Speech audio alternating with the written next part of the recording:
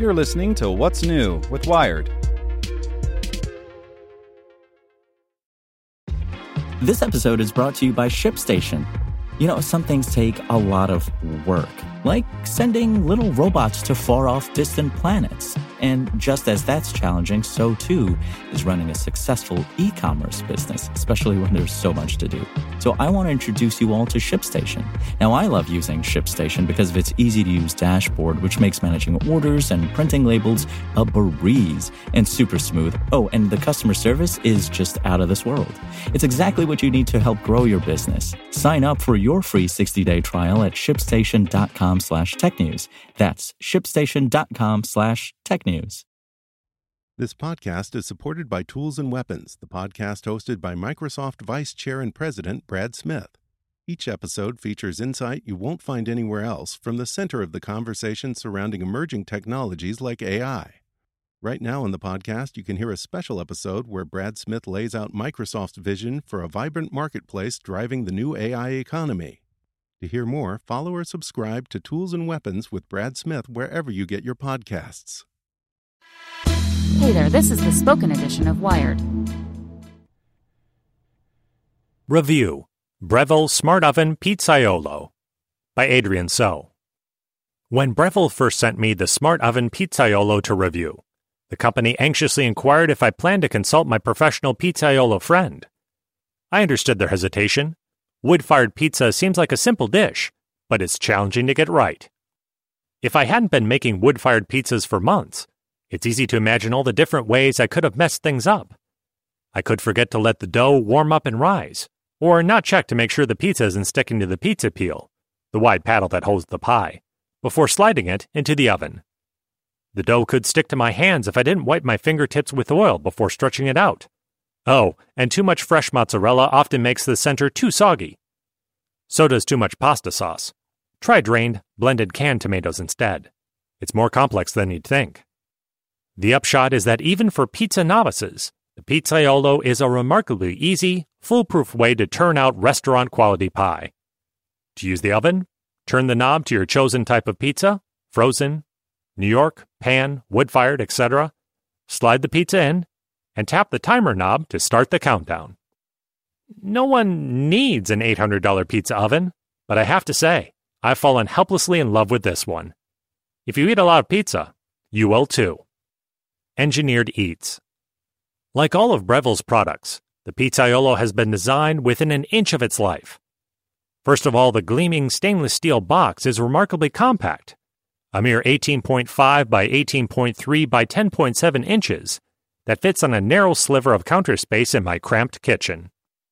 It's as beautiful to look at as it is to touch, and it comes with some delightful proprietary accessories. Like a oil-coated carbon steel pan with a removable handle for pan pizzas. You'll need to season it after use. And a tiny, proprietary stainless steel pizza peel that's dishwasher safe. The sliding slab of corduroy stone is also removable for easy washing. It pulls a residential 1800-watt current to heat up a mind-blowing 750 degrees. Even with vents on the left and right sides, the insulation is so good that it can store its proprietary pans on top and pile books, receipts, and other detritus next to it without burning them.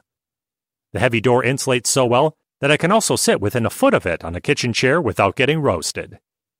Inside, a 12-inch pizza sits on a small slab of cordiorite stone that slides in and out of the door for easy access. 3 different heating elements, one under the pizza stone and 2 concentric rings on top, ensure that no part of your pizza is either over or underbaked. An optimized interior heat shield protects your fragile toppings while your crust crisps, and an ambient air sensor and below-deck sensor make sure the temperature remains consistent throughout the cooking process. I used an IR thermometer to check the temperature in different parts of the oven. Each time, the temperature was consistent with what the label advertised: 400 degrees for frozen pizzas, 640 degrees for thin and crispy. It took about 15 minutes to preheat, which is around the same time as for my convection oven, but is still remarkable, considering that it's heating a few hundred degrees higher. You may not feel like a real pizzaiolo if you're not anxiously peering through the door, constantly rotating and manipulating your pie to make sure the high heat is touching everything correctly. But it does offer more peace of mind, especially if you have friends or small toddlers running around your kitchen and demanding your attention while you cook. You can also switch from automatic to manual mode by pressing on the timer switch and turning on the timer knob. It comes with a magnetic cover that you can slap on top of the preset knobs if you'd like to set the temperature and time yourself to roast vegetables or just exert a little more control over your pizza. Pizza party. If you'd like to pretend that you have the guts and stamina to be in food service, Breville's machines are fun to play with. I made pizzas with a variety of doughs, using the recipe that Breville includes with the oven, as well as pre-made balls of sourdough borrowed from a local professional pizza chef and Jim Leahy's pizza dough recipe. For frozen pizzas, our two favorite, well, my kids' favorite, pizzas are Newman's Own pepperoni and Table Fi's cornmeal crust pepperoni pizzas. The sourdough and the Breville recipe worked out the best. It's probably not a coincidence that the 240-gram dough ball specified by Breville's recipe makes a perfect 12-inch pizza that stretches edge to edge on the peel. The Pizzaiolo has 7 different presets, ranging from 350 degrees to 750 degrees. A wood-fired pizza is around 700 degrees. The higher the temperature, the less time the pizza spends in the oven. According to the presets, a wood-fired pizza bakes for 2 minutes, a pan pizza 18. I tried baking pizza according to each setting, which was difficult for me since I have very firm pizza preferences. On the whole, I was happy with the presets. To my chagrin, I ended up using the frozen setting a lot, which allowed me to skip many an emergency Domino's call. Whenever I make frozen pizza, I'm usually in such a hurry that I don't let my conventional oven preheat properly. But the Pizzaiolo forestalls that by beeping conveniently when it's preheated and when the pizza is done. Both the Newman's Own and the Table 5 came out perfectly done, with a crisp crust and perfectly melted cheese.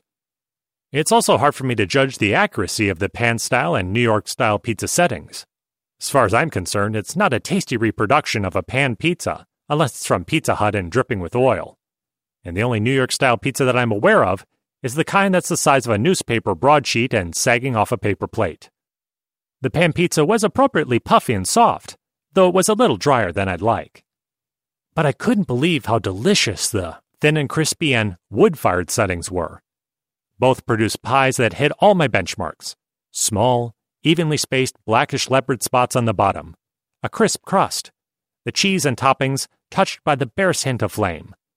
Toppings of all kinds, from delicate sliced pardon peppers to huge chunks of sausage, came out moist and intact. The pursuit of perfection. The perfect pizza crust is a holy grail. It makes some people, like me, a little ragey to go to a restaurant and spend so much money on a simple preparation of flour, water, salt, and yeast, just because I don't have an oven that can get up to 800 degrees at home. I've seen a lot of crazy contraptions designed for this purpose. Admittedly, the Pizzaiolo is a lot more expensive than decking out your stove with slate tiles, or any of the waffle iron-esque doodads that you might have previously used to get a pizza crust on your kitchen table before now. It's also not particularly versatile. While you can roast small veggies in it, none of my other pots or cast irons fit in the small pizza slot. Breville also warns you not to use Teflon or non-stick coated pans in it, or to cook meat, since the Teflon coating or rendered fat might cause a fire. My husband also objected to the Pizzaiolo just because it has a door and no open flames. No gas, no charcoal, no wood-fired pellets. It seems that food is less flavorful when there's no smoke, and no danger or mystery. But if your goal is to eat restaurant-quality crisp, crunchy pizza as often and as conveniently as possible, and you have money to burn, it's hard to find a device that's easier to use or yields better results than the Pizzaiolo. I fell into a weekly routine of taking the pizza dough out of the fridge before I picked up my kids from school, and then whipping up a quick broccoli or sausage pizza for dinner. It's going to be hard to pack up this bad boy. Hope you enjoyed this spoken edition of Wired News. And if you'd like more, search for Wired Science and Wired Business. Want to learn how you can make smarter decisions with your money? Well, I've got the podcast for you. I'm Sean Piles, and I host NerdWallet's Smart Money Podcast. Our show features our team of nerds, personal finance experts in credit cards, banking, investing, and more. And they'll help you make the most of your money while cutting through the clutter and misinformation in today's world of personal finance. You'll get clarity on strategies to help you build your wealth, invest wisely, shop for financial products, and plan for major life events. Listen to NerdWallet's Smart Money Podcast wherever you get your podcasts.